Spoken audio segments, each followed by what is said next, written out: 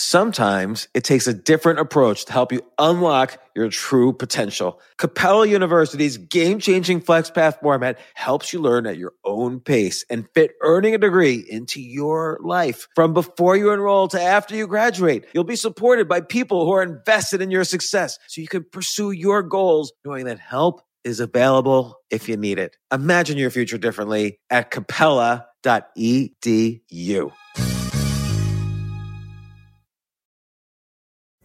Pulling up to Mickey D's just for drinks? Oh yeah, that's me. Nothing extra, just perfection and a straw. Coming in hot for the coldest cups on the block. Because there are drinks. Then there are drinks from McDonald's. Mix things up with any size lemonade or sweet tea for $1.49. Perfect with our classic fries. Price and participation may vary. Cannot be combined with any other offer. Ba-da-ba-ba-ba. This isn't your average business podcast, and he's not your average host. This is the James Altucher Show on the Stansberry Radio Network.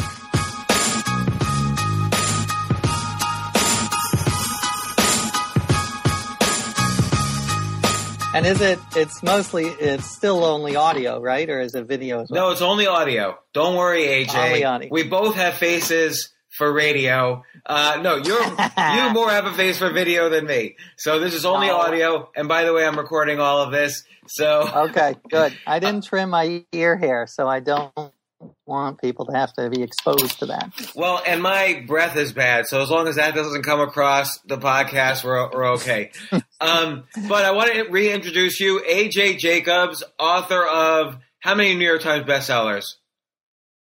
4 New York Times bestsellers. Yeah, Drop Dead Healthy, The Art of Living Biblically. What's the Britannica one called? The Know-It-All. The Know-It-All. Yes. And then, now I'm blanking on the fourth. My Life as an Experiment. My Life is I've read all of them, by the way. I just forget the titles. But they're all hilarious. Like, you're a naturally funny, humorous writer. And they're all knowledgeable. Like, I learned things in each. But more importantly, right now, you're working on this amazing project. You're going to break the world's record for the world's largest family reunion this coming June 2015. Is that it's still on? That's right. Oh, it's still on. June 6, 2015. And yes, this is a crazy revolution in family history. And I am now part of a family tree that's the biggest family tree ever in history. It's now up to 270 million people, including my cousin, James Altucher. Yes, and we're genetic testing wise. You know, we figured it out. So, what are all the ways somebody can figure out they're your cousin? I want to invite as many people as possible to your family reunion. Absolutely. Well, the best way is to go to my website, globalfamilyreunion.com, and it'll tell you all these steps. You can do it. You don't have to do genetic testing, but you can. You can just go on these online trees and put in your grandparents' names, and it'll usually connect you. It's really remarkable. So I wanted to celebrate that and have this big festival of music and speakers, and it's all to raise money for Alzheimer's. And we have an amazing lineup of speakers, including my cousin, James Altucher. So I'm super excited about that. I'm intimidated. Am I going to be speaking like right next to Bill Clinton or something? Or George Bush? You know what? We do have the Bushes involved, even though I'm a Democrat. But we've got Henry Louis Gates is speaking near you, and Dr. Oz. So we've got some great ones. Personally, I think, you are my favorite cousin. Don't tell the others. But hey, I cannot wait to hear what you say. By the way, AJ, I'm going to turn off my video just because I think it's affecting the internet connection a little bit. So you can turn off your video as well. Yeah. I think we'll hear each other better. Okay. Fair enough. By the way, I want to explain one productivity tip that you and I do, which is we do, instead of me traveling, uptown or into New York City, or you traipsing out in the cold and dealing with, waiters and waitresses and menus and all that, we have Skype lunches where we get together for lunch. We get a sandwich each, and we put ourselves in front of the computer and have a Skype lunch with each other, and that's how we get together for lunch. I love it. And as you say, no travel time. There are no waiters saying, is there anything else I can get you? Or, you don't have to wait for the chat. And if you're savvy, I do a couple of Skype lunches with people who can put up backgrounds of like a French cafe. So it is, I'm a big advocate of Skype lunch. I'm trying to spread it around. Man, I've got to be savvier. Although I'm in Miami right now, so I have limited means of what I can do with my background here. Well, that's a pretty good background, Miami. I'll take that. Yes. But I wanted to ask more about your family reunion. Like, who are some of your cousins now that you've met face to face? And I'm just going to say it, that are famous. Well, what's amazing about this project is, and anyone can do it, it's like the LinkedIn of the future, because you can figure out how you're cousins with almost anyone on earth. I'm like Barack Obama. He is my 5th great aunt's husband's brother's wife's 7th great nephew. So I love him like a first cousin, but he is. Have you met him though? Have you met him? That one I have not met, but I have been able to meet Daniel Radcliffe, for instance, and we had an awesome conversation. He wanted to know how he was related to his girlfriend, which was, I thought, an interesting request. Yeah, it's like he wants to be incestuous. I know. Very different from Harry Potter.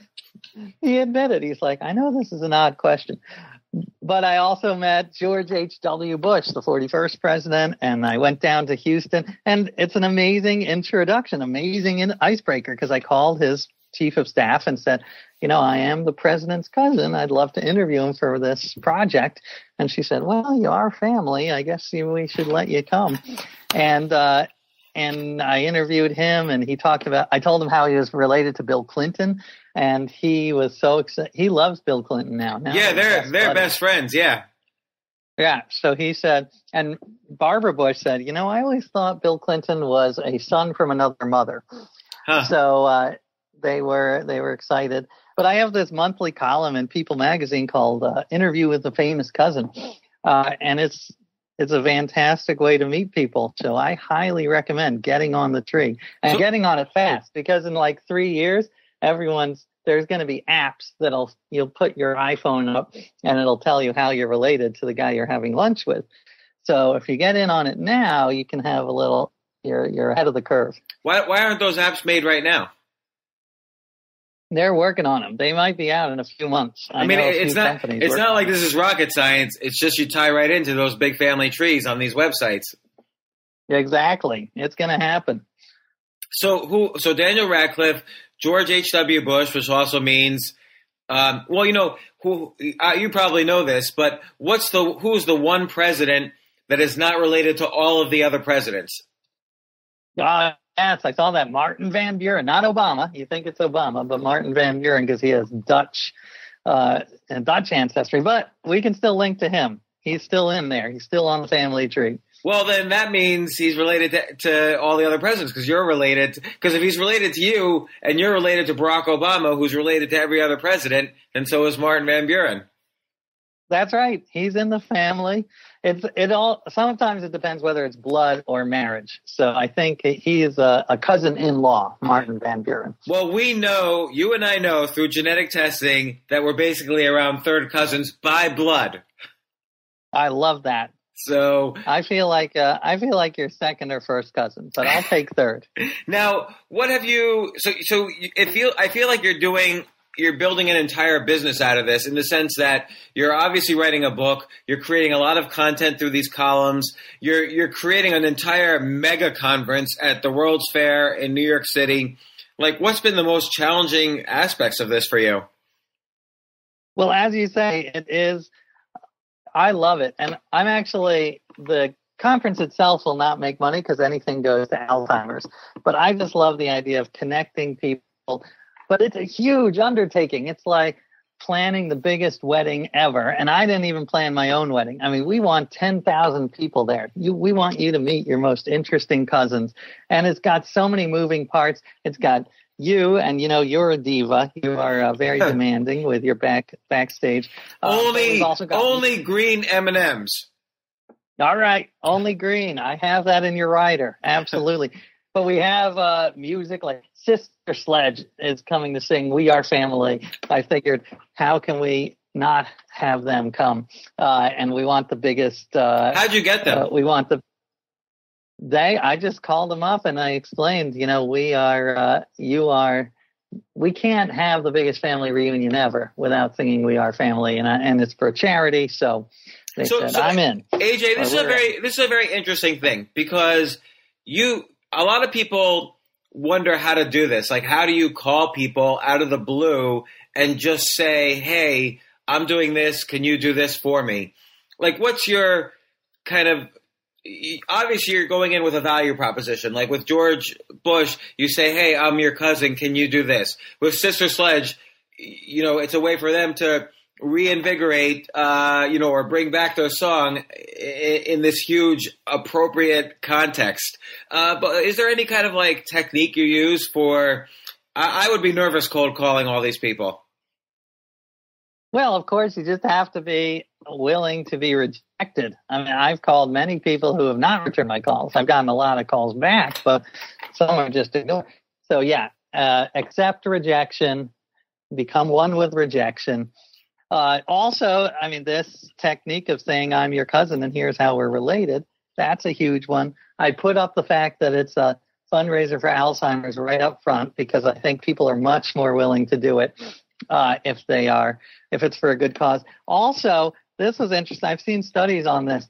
People are much more willing to do it if you either offer them a lot of money or nothing. You don't want to offer them a little money because then they're like, well, no. But if you say it's nothing, and you explain it's for the good of the world, we're going to unite the world. We're going to make people remember we're all one big family. We're going to create world peace. Then we can. Then it's much more likely. So go in free. You basically offer many different value propositions because one might hit. So we're family.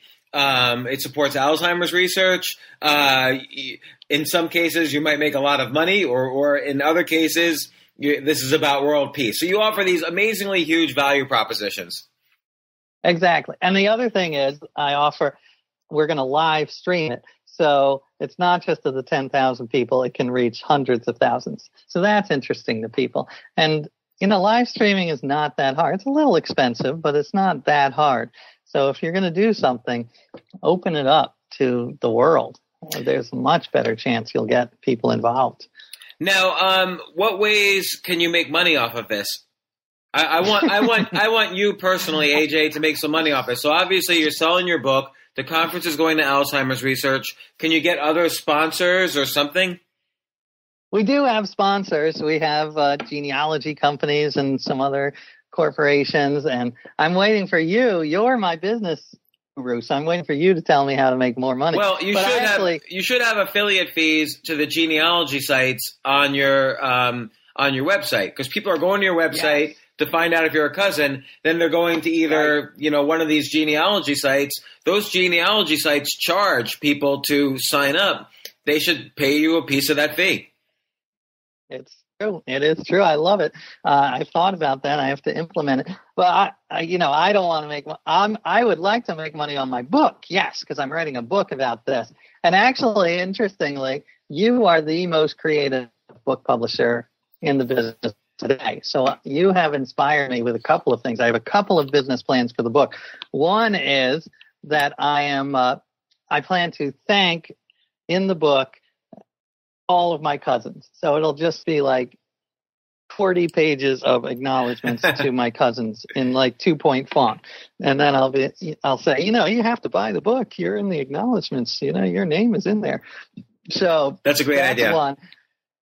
Another one is I'm actually launching an Indiegogo campaign. I couldn't do Kickstarter because they don't do charities, but an Indiegogo campaign where I am going to sell the book via Indiegogo, and the profits do go to Alzheimer's.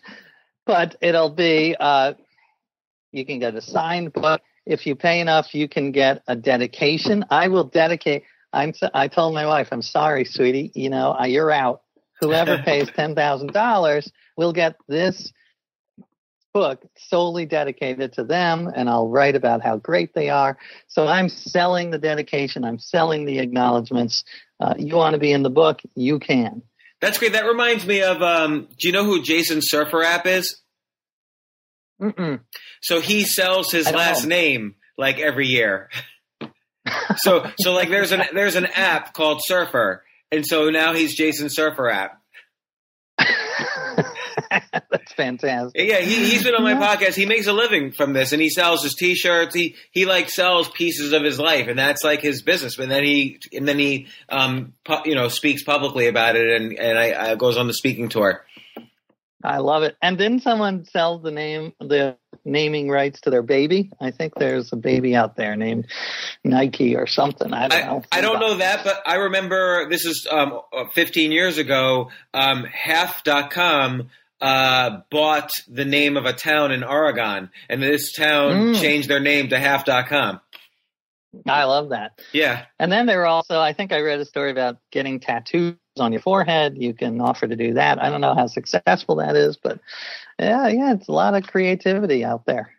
So what has surprised you the most in this well, actually, I want to bring up something first because you bring up a very interesting thing, how this, the concept of a larger and larger family is in part a process of world peace.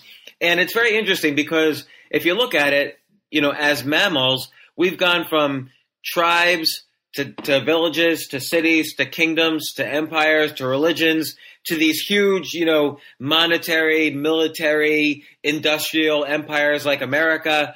But the real unification comes when you get back to the point where we are all related. Like, why would we bomb our cousins? It's exactly right. We share 99.9% of our DNA. It's remarkable. And so people who say, those people aren't quite human, they're not just human. They're not just in the same species. They're the same family. So I do hope that it'll spur us to work together more, because the big problems now, you really do need cooperation, like to take on the environmental disaster. We need cooperation of everyone in the world. And it has my own perspective. I'll give you a very trivial example, but it kind of illustrates the point. Judge Judy. You're familiar with Judge Judy? Of course, Judy? Yes. I always found her incredibly abrasive, just nails on the chalkboard. Then I found out she's my eighth cousin 3 times removed, and it shifted my perspective. I'm like, you know what? She's not so bad. She's just Judge Judy, just Cousin Judy doing her shtick.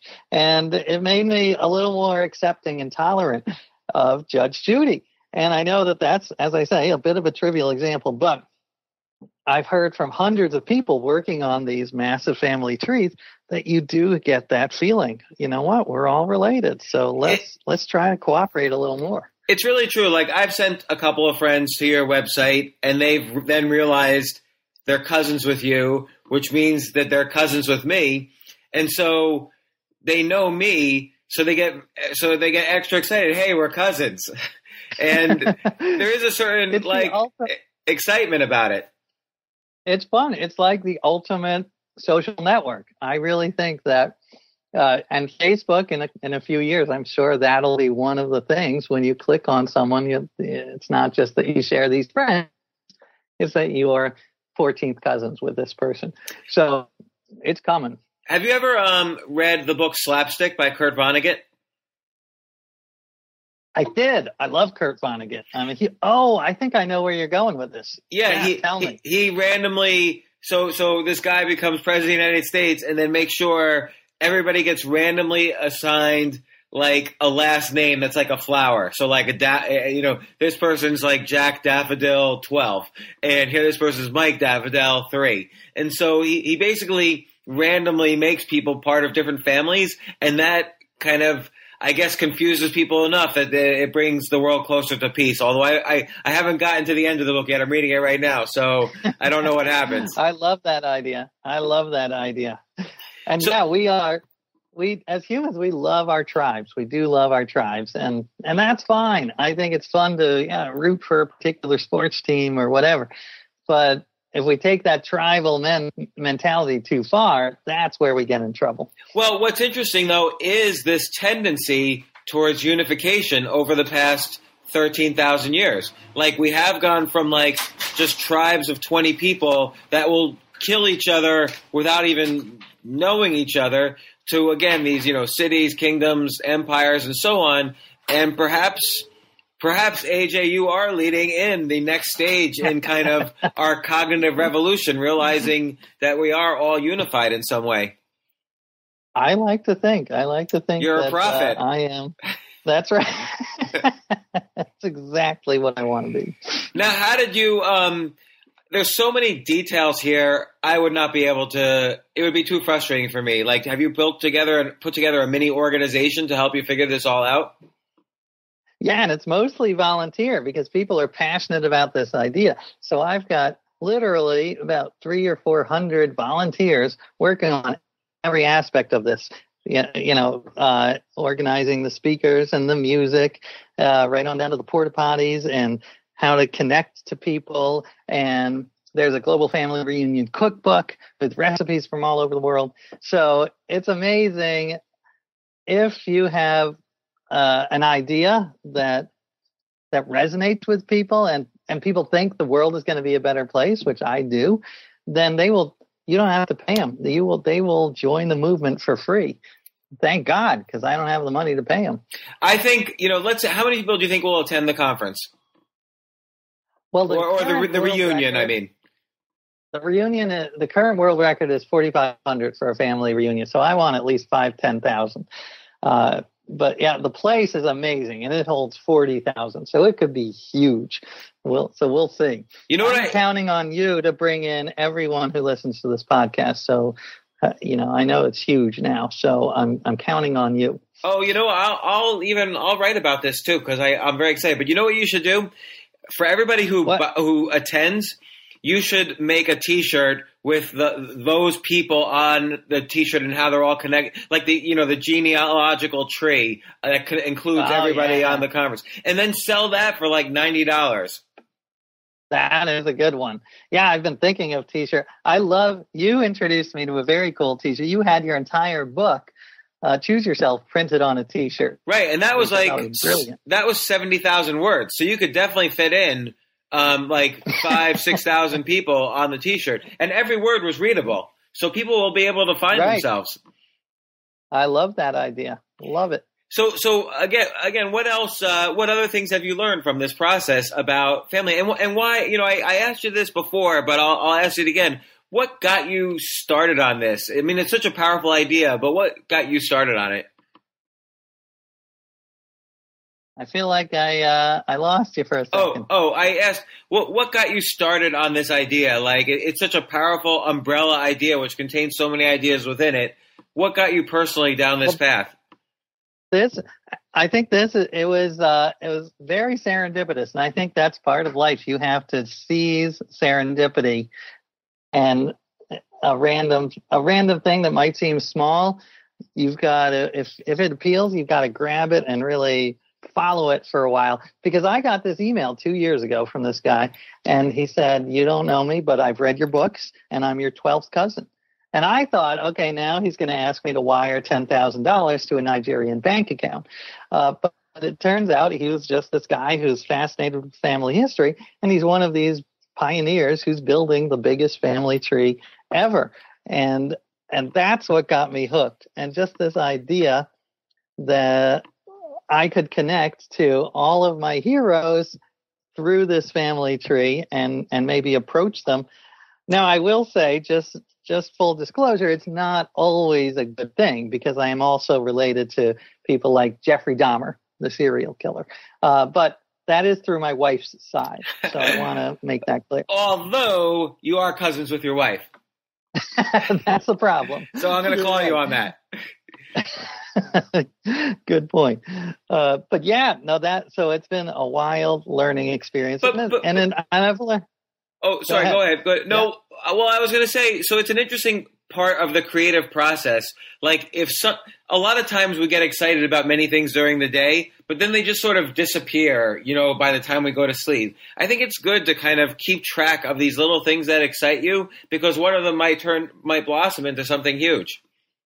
Absolutely. And I have a list, literally like 500-page list of interesting things and ideas, and I keep it on my computer, and I try to go back to it every couple of weeks and look it over. And there's so many I could pursue, and some will turn out and some won't. But the key is to, when something excites you, write it down, put it in your list, and pursue it then. Or if you don't have time, pursue it later. Because I'll bet you, given how wide an umbrella and concept this idea is, I bet you've gone back to your list and you've done what I call idea sex. Like, other ideas you've had have probably intersected with this idea, and to join forces with this idea, so to speak. Has that happened? Absolutely. I love your concept of idea sex. That has been very inspiring to me. And yeah, absolutely. I mean, one of the things is that I'm trying to get the word out. So it's been just a fun creative exercise to figure out how this intersects with every part of life. So if I want to get in a food blog or a food magazine, I talk about the Global Family Reunion Cookbook. And then I'm going to have all sorts of bands from all over the world. So that'll help me get into music blogs. So yeah, I used to, when I started out as a writer, I hated the idea of marketing. I was like, I became a writer so I wouldn't have to do that. But now I've reframed it as this creative act that is very... Oh, AJ, I'm starting to lose you a little bit. Oh, sorry. Okay, now you're back. How you doing? Good. So yes, the basic idea, I love thinking of marketing as a creative endeavor instead of some sort of chore that you have to do after your book is written. I think you're the master of that. Well, I think it's fascinating because, the world's a big place, right? So, but I think, let's say I write a book. I think it might have a particular appeal to dog owners, and it might have a particular appeal to accountants. So I don't mind reusing even similar or close to the same content on like a dog lover's website and on an accounting website. So it's very important to spread the word if you believe in it. And I wrote a book about living by all the rules of the Bible, and I tried to figure out how can I get this word out to everyone and anyone. And I thought, well, women's magazines, they have a huge circulation. So, and the Bible surprisingly has quite a bit of sex and relationship stuff in there. So I pitched an article to Glamour, the sex advice from the Bible, and they bought it. So I was able to get into Glamour by focusing on the sex. And I will say, and the Bible has some racy stuff. The Song of Solomon is a chapter in the Bible, and it says, your breasts, it's a guy writing to a woman. He's like, your breasts are like twin gazelles frolicking among the lilies. I mean, that's pretty... he had a way with words. That's racy. Yeah. But, so that was one of my... Be creative with your compliments was one of my pieces of advice to the... And when did that article come out in Glamour? Well, that was when my book came out on the Bible, came out like 6 years ago. So that came out about 6 years ago. Right. But I did one in a music magazine about biblical music. I mean, it's fun to figure out how to split up your book or your product into all these different little slivers and market it to those slivers. So by the way, just for listeners who are writers or trying to make a living writing, there is no shame, and I hate to say this, AJ, there's no shame in looking back at your article and maybe doing a little additional original research on sex in the Bible and pitching the exact same article to Vogue right now. Not for you, but for any of the listeners. Fair enough. In 1990, like pre-internet or pre-web, I was doing some stuff for a free local magazine in Pittsburgh, and he said, 90% of our articles come from people, trying to find the free local articles in like Seattle or Portland or LA or whatever, and then just applying them to this town. So, yeah, that is interesting. Yeah, I remember when I was living in San Francisco, and I was friends with people who worked for the San Francisco Chronicle. It was all about taking an article in People magazine and finding the local angle. So your inspiration can come from anywhere, including articles written by other people. Now, is the book finished? I'm curious now about your creative process on the book itself. No, it is so far from being finished. Please, I'm hoping my publisher is not listening right now. But this organizing this festival is taking up so much time. I haven't had time to write the book, but I've been taking copious notes, and I feel there's so much material. It won't be that difficult to write the book. But this is the way I write a lot, is I try to experience the project, take huge numbers of notes, write some of it as I'm going along in journal style, then go back and shape it. So, like, for instance, when you visited George H.W. Bush, you probably took a lot of notes. Maybe you wrote a paragraph or two. I'm sure you interviewed him. And then you let it sit. And then when you're writing the book, you'll form that into a chapter of the book. Exactly. And that's how I've done it for all of my books. Now, you're an extremely good writer. I honestly, I'm not just saying this. I don't say this to every guest I have. I love all your writing. And do you ever feel... At you, James Altucher. Thank you. But I feel like for me, I have to write every day, or I feel like I can almost feel it in my head. I feel like I lose the ability to connect up words, and it takes me a couple of days to get back in shape. Like, do you ever feel that way? Well, I do write every day, but not... I write in my journal every day. For me, I think one of the keys to writing is just what you said. It's getting a little momentum. So... When I sit down to a writing session, I know that most of the time, the first 20 minutes of what I write is going to be crap. So, and if I'm stuck, if I have writer's block, often I will just start typing whatever is on my mind. I'll write about the pigeon on the ledge outside my window, or that I'm drinking Indonesian coffee from Starbucks. Just the movement of your fingers over the keyboard is the important thing, the action, because then you start to get in the groove and you start to gather some momentum. And after 20 minutes, then things start to flow, and you can toss out that first 20 minutes. So to me, yes, the actual act of writing is so crucial to the final product. You want to get going. You want the fingers on the keyboard moving. It's so funny you say that about the first 20 minutes, because I find almost 100% of the time, even though I know this rule, almost 100% of the time after I finish writing something, like let's say it's an article, I can always throw out the first paragraph, and it will not change the meaning of the article at all, and it'll make the article better. That's interesting. That is interesting. Even more interesting, I thought a lot. I could throw out the last paragraph also. I like that. Because instead of people, oh, sorry, go ahead. Yeah, to start late and finish early. As I think that's a phrase. I think someone said that. If they did it, I'll take credit for it. But yeah, I am. I've spent a lot of time thinking about writer's block, because I have had it over the years. I actually did a study of all the writers and how they solved it. Like Nabokov wrote while standing up.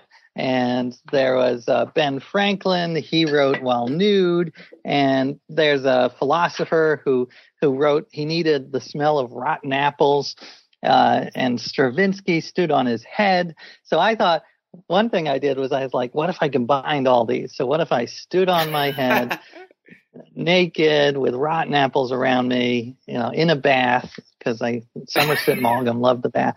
So it didn't work for me, but because I think I almost drowned. But by the way, that's an excellent example of a brilliant example of idea sex. So instead of just writing about here's how 10 famous people dealt with writer's block, you then actually put yourself in the experience and wrote about that. Like that's a brilliant way to think about writing and think about topics. Well, thank you.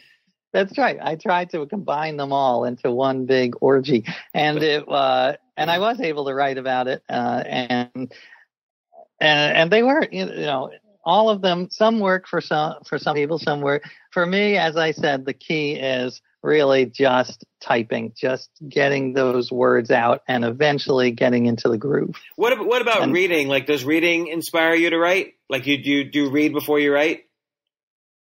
I do. I used to more. I would take my favorite writer, and I would take 5 books of writers I thought were great, because I didn't want to just have one person's style in there, but I wanted to get in the mood of good writing. I wanted to get in a happy mood, because I do think you're more creative when you're happy. So I would read from 5 different books and then be like, okay, I am in the writing zone. I'm going to produce something. What about you? Do you do that? I 100% do that every time. I haven't moved beyond the stage of doing that. So every day I'll read at least 4 or 5 books, parts of them, let's say 10% of each book, and before I start writing. And I always vary it up: fiction, nonfiction, inspirational, funny, and so on. I love that. And then, don't you, I've been meaning to do this. Didn't you tell me at one point that you listened to something funny before you go out on stage to do a presentation? 100% of the time. So I gave a TEDx talks recently, and I listened to Louis C.K., Andy Samberg, Amy Schumer, Jim Gaffigan. I love that. That's a brilliant idea.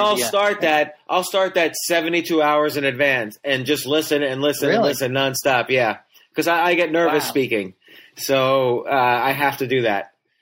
Interesting. You do not look nervous speaking, by the way. Well, it's because I've done that, and so I literally. What happens is your mirror neurons trigger when you're watching them. So even if you're not kind of saying their jokes or whatever, your body is moving like how their bodies are moving, your face is moving, your voices are moving or are sounding like their voices, and they've spent 20 years mastering their art, so you get to borrow that a little bit. I love that. And when I started out as a writer, I hated doing the talks and the radio interviews. They didn't have podcasts then, but I one of the keys was I forced myself to pretend that I liked it, and after forcing myself to say yes all the time to these talks, I've actually started to like it. So it's, again, that's one of the big themes in all of the projects I've done, is the whole idea of fake it till you make it, fake it till you become it. It's easier to act your way into a new way of thinking than it is to think your way into a new way of acting. Wait, say that again. It's easier to act your way into...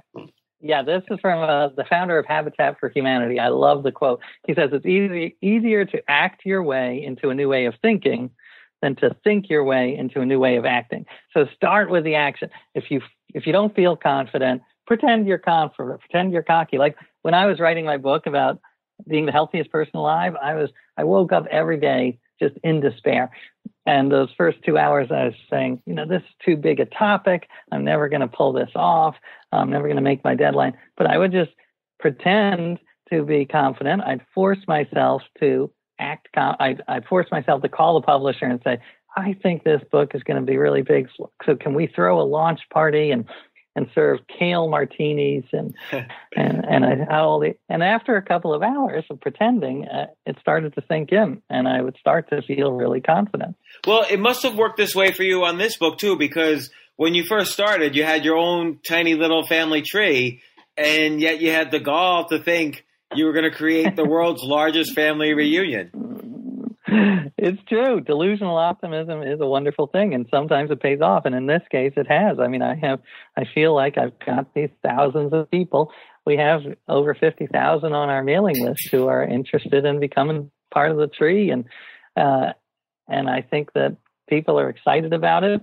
But I mean, when I did start, I definitely got a lot of reaction. Like, what do you're crazy. This is too big a project. Except for you, James Altucher, you are always on my side. I think it's genius because of like you said, you know why it's genius? Because you can make the World Family Reunion cookbook out of it. And that tells me you can make a T-shirt out of it. You can make a conference out of it. You can get Sister Sledge to sing for you for free. Like, it strikes me it's such a big – and all of your ideas are like this. Like Drop Dead Healthy gives you so many different avenues to pursue while you're trying to get healthy. And it strikes me that all of your ideas are like that, like the Year of Living Biblically, the reading the Britannica from A to Z. Obviously, there's 50,000 topics you can write about, and you picked a couple hundred of them to write about. So your creative process seems to allow you to come up with these big picture ideas that are then easy to kind of fill in as you write the book. And that's why I'm very curious about your creative process. And again, people think they need to come up with these ideas every day. You've come up with 5 of them. So it's not like you have to come up with them every day. But what's very interesting to me is you keep notes every day. Like, what are some ideas that you haven't acted on yet, but you might in the future? Well, yeah, there are definitely a lot. And by the way, I think you and I have talked about this a lot because you have been an inspiration in just you and Claudia too, just generating ideas. It's a quantity game because, as you say, I've had 5 of these ideas that have worked out, but I'm sure I've had 85 that have not. They're just terrible. There's a lot of terrible ideas in there. So you just got to keep going until you find the ones that stick. And I think you do this too. I allot 15 minutes a day just to brainstorming ideas, and some of them are going to take off. But yeah, I have lots. I've had lots that I want to do that I just don't have time to do. I have some that I want to do, but my wife puts the kibosh on them. Like what? What's an idea that Julie put the kibosh on?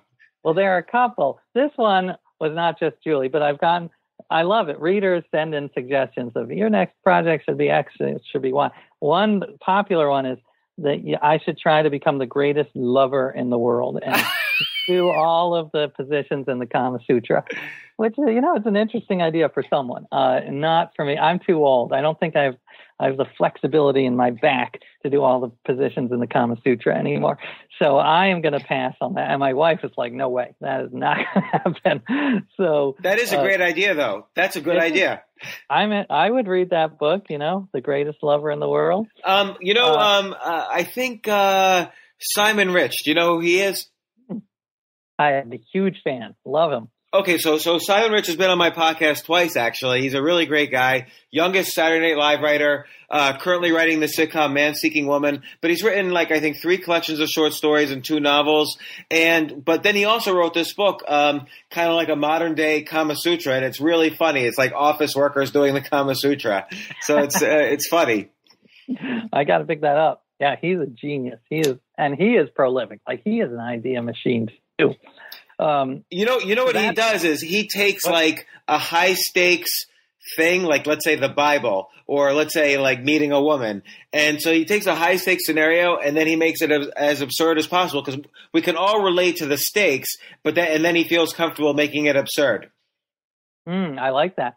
He's also good at literalization, which I think is a fun way to look at the world. So his show is all about he goes out on a date with a troll, and not like a troll who's a mean person. It's an actual troll. Yeah. And I just love that way of looking at the world. And that's kind of what I did with the Bible. I took it as literally as possible. The Bible says you should stone adulterers. So I tried to stone adulterers. I mean, I used pebbles because I didn't want to go to jail forever, but it's an interesting way to approach life.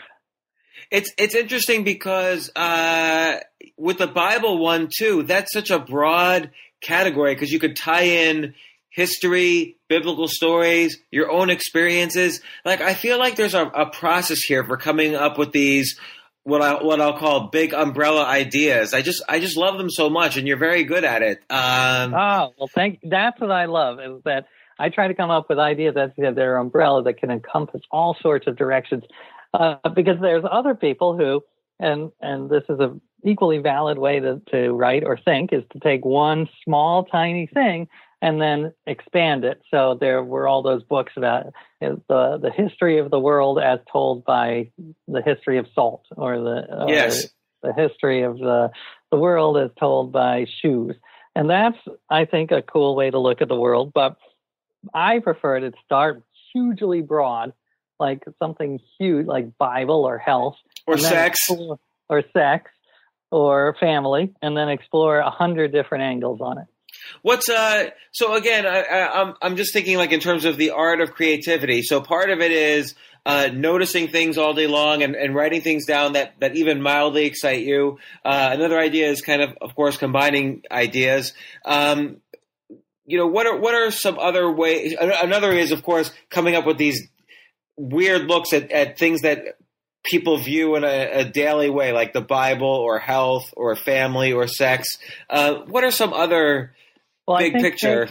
Taking things to the extreme works for me. I'm not an extremist. I hate extremists.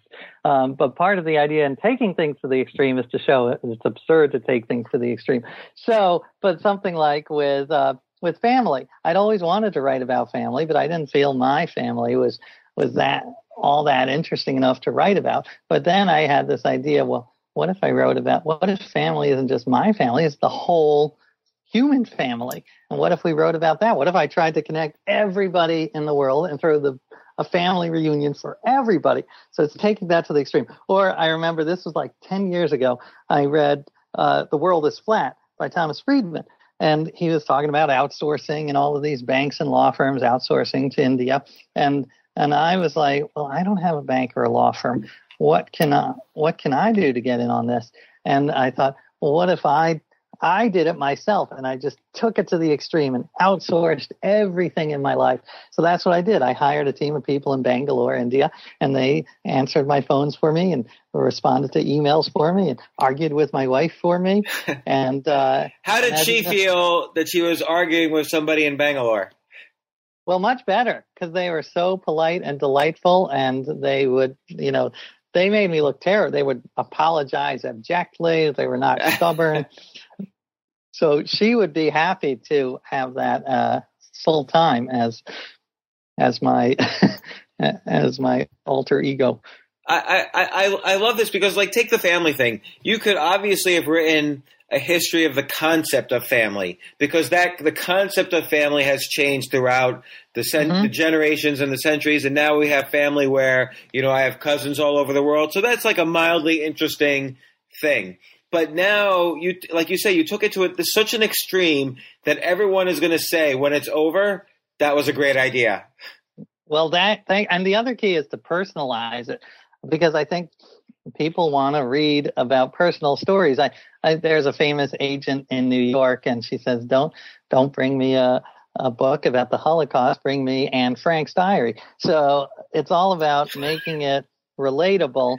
And when I write my books, the parts that get the most reactions are the family, how my wife reacts when I refuse to touch her while she's menstruating during my Bible project. That is interesting to people, making it really concrete. So it's sort of this interesting balance between a huge, broad topic, but making it very personal at the same time. Right. So, okay, you take an everyday topic, you imagine what the possible extremes are here, as opposed to kind of writing about the history of the concept of family, which is an interesting topic, but it sounds like it could be a little academic or boring. You decided what would be the world's largest what's the concept of the world's largest family reunion? What does that look like? And then you make it personal, that this is my world's largest family reunion. And also, a related idea is to make it personal to the reader. And that's what I think partly why this idea has resonated, because anyone can be my cousin. Anyone can be cousins with their hero, Barack Obama or George Clooney or Nelson Mandela or Mother Teresa. So the people want to get involved because it offers something to them that they can be part of this project. All 7 billion people on Earth can be part of this project. Right, and I think there's really something compelling about the fact of, there's meaning there. It's not just like, oh, so and so is Barack Obama's related to me. There's some meaning in that that goes deeper than just a node on a tree. I do think so. I think that as humans, we have a bias. Not everyone gets along with their family. I have plenty of cousins who I would be happy not to be related to, but there is also a human bias to think of your family in a more favorable way than a stranger.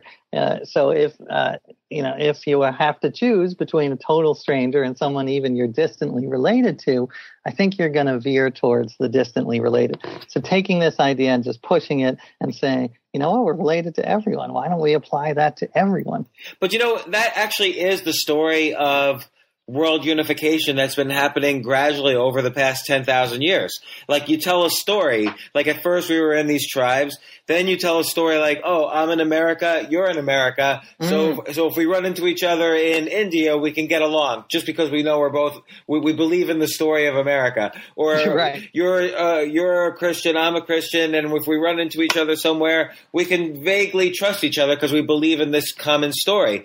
Family is also obviously a story, but there's something a little more genetic there, or evolutionary, because there's a blood connection. So it's a very powerful story to kind of increase this unification. Absolutely. And I think this is the most fascinating time in history of families, because the definition, as you say, is changing more rapidly than ever. We've got sperm donorship and surrogate parents and open adoption and gay marriage. And now I just read a couple of weeks ago, there's Britain just approved 3-parent eggs. So this would be DNA from 3 different people. So if your sperm has some horrible disease, you can replace the DNA with someone else's sperm. So that's can you imagine? That's going to blow family trees wide open. Oh my gosh. 3 parents. It's just a crazy, fascinating time. So there's also the fact that, Homo sapiens, as a species, weren't always a separate species from, let's say, Neanderthals. Like we have 1 to 5% Neanderthal in our blood. Yeah. And so I don't know if you have anybody with 10% Neanderthal coming to the reunion, but there's some interesting things there too. We're related across species. Can you imagine? I mean, it's going to be fascinating when we do have the genome of the Neanderthal. So, in 20 years, someone's going to clone a Neanderthal. So that will be interesting when we have, if we have Neanderthals walking among us again. But yeah, I love that. We are part Neanderthal. I'm lower than average Neanderthal for a European, which I don't know. It made me feel, it gave me insecurity because me too. Because we're cousins, so we probably have the same amount of Neanderthal. I think the average is something like 3%, and I was 1.5%, something like that. Right.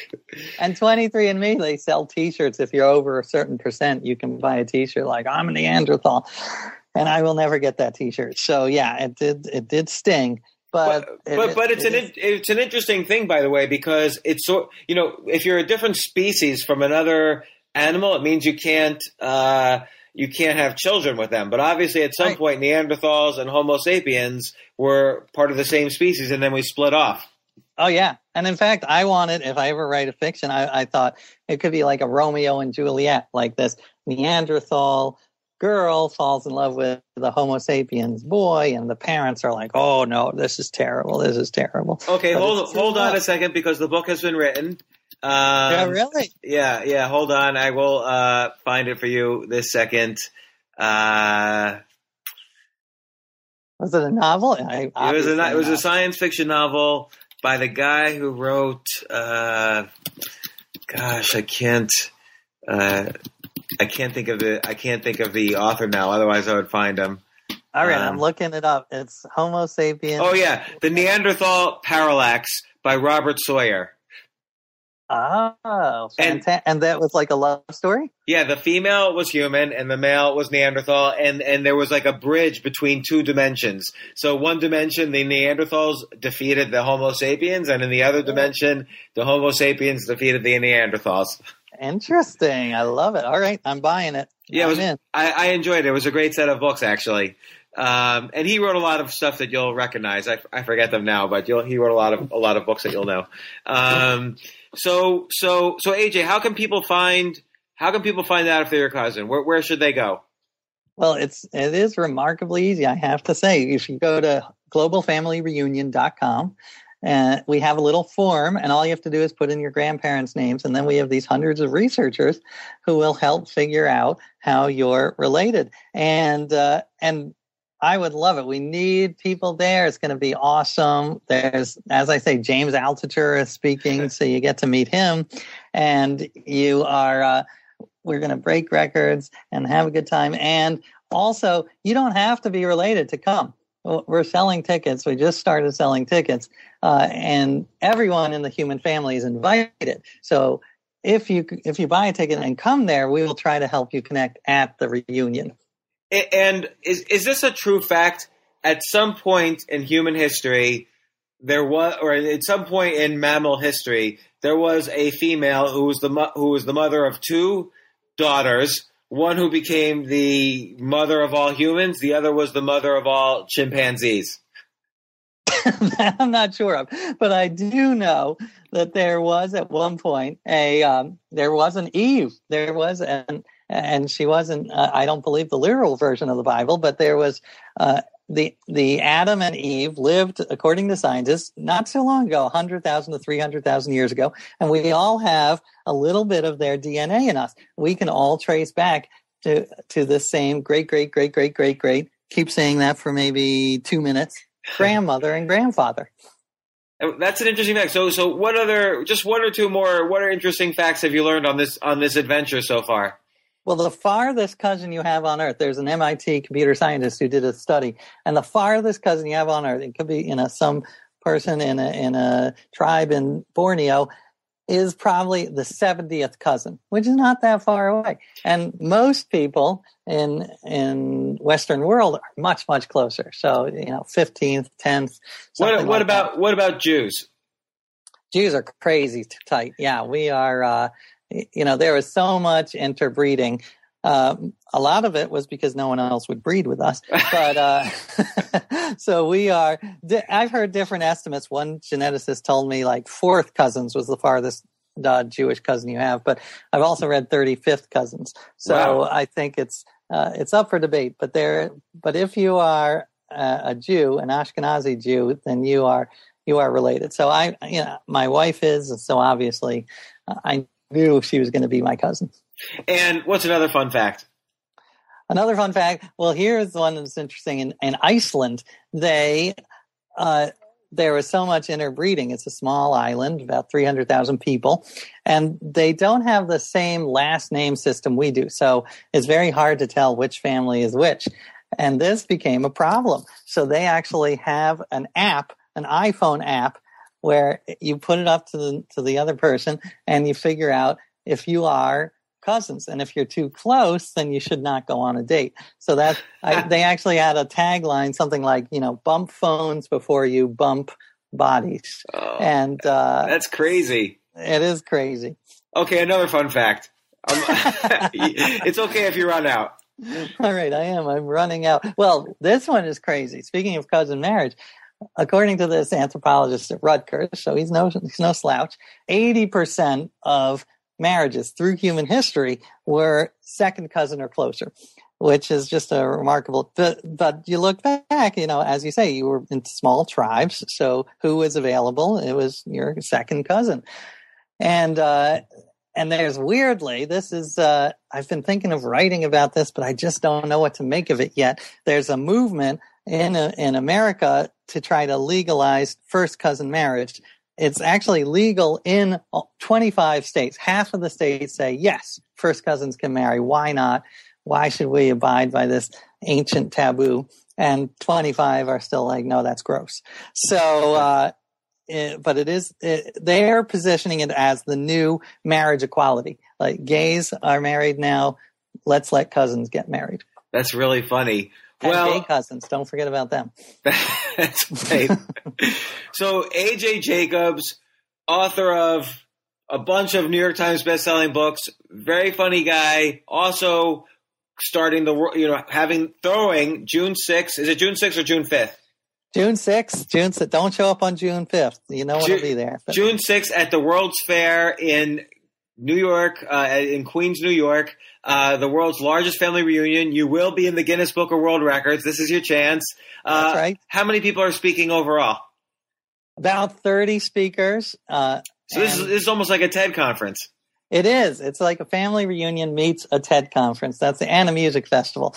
And by the way, if you can't make it to New York, there are literally like going to be 30 or 50 reunions around the world, which will live stream talks by you and others. So if you can't make it, check out our list on the website of local family reunions.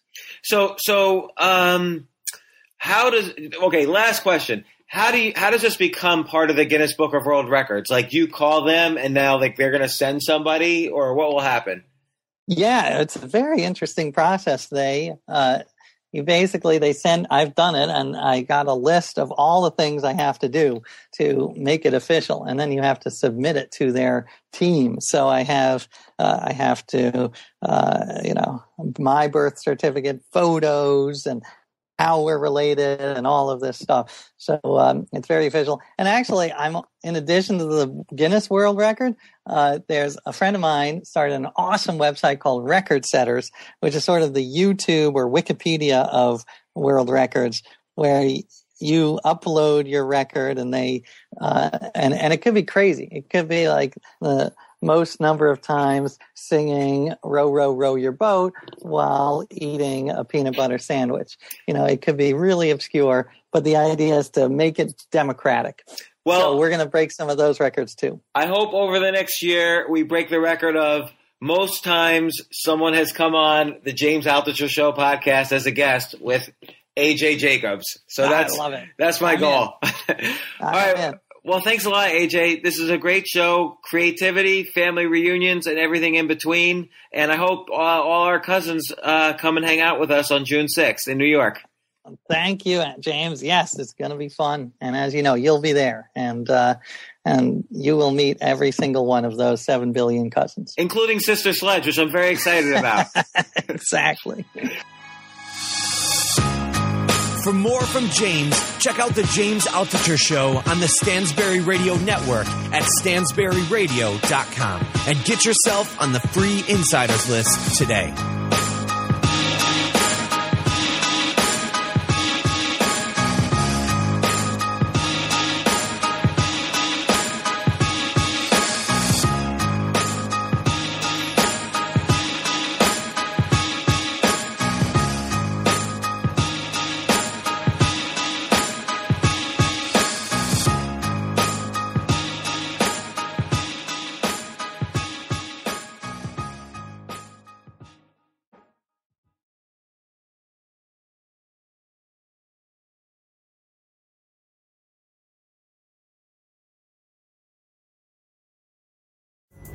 Pulling up to Mickey D's just for drinks? Oh yeah, that's me. Nothing extra, just perfection and a straw. Coming in hot for the coldest cups on the block. Because there are drinks. Then there are drinks from McDonald's. Mix things up with any size lemonade or sweet tea for $1.49. Perfect with our classic fries. Price and participation may vary. Cannot be combined with any other offer. Ba-da-ba-ba-ba.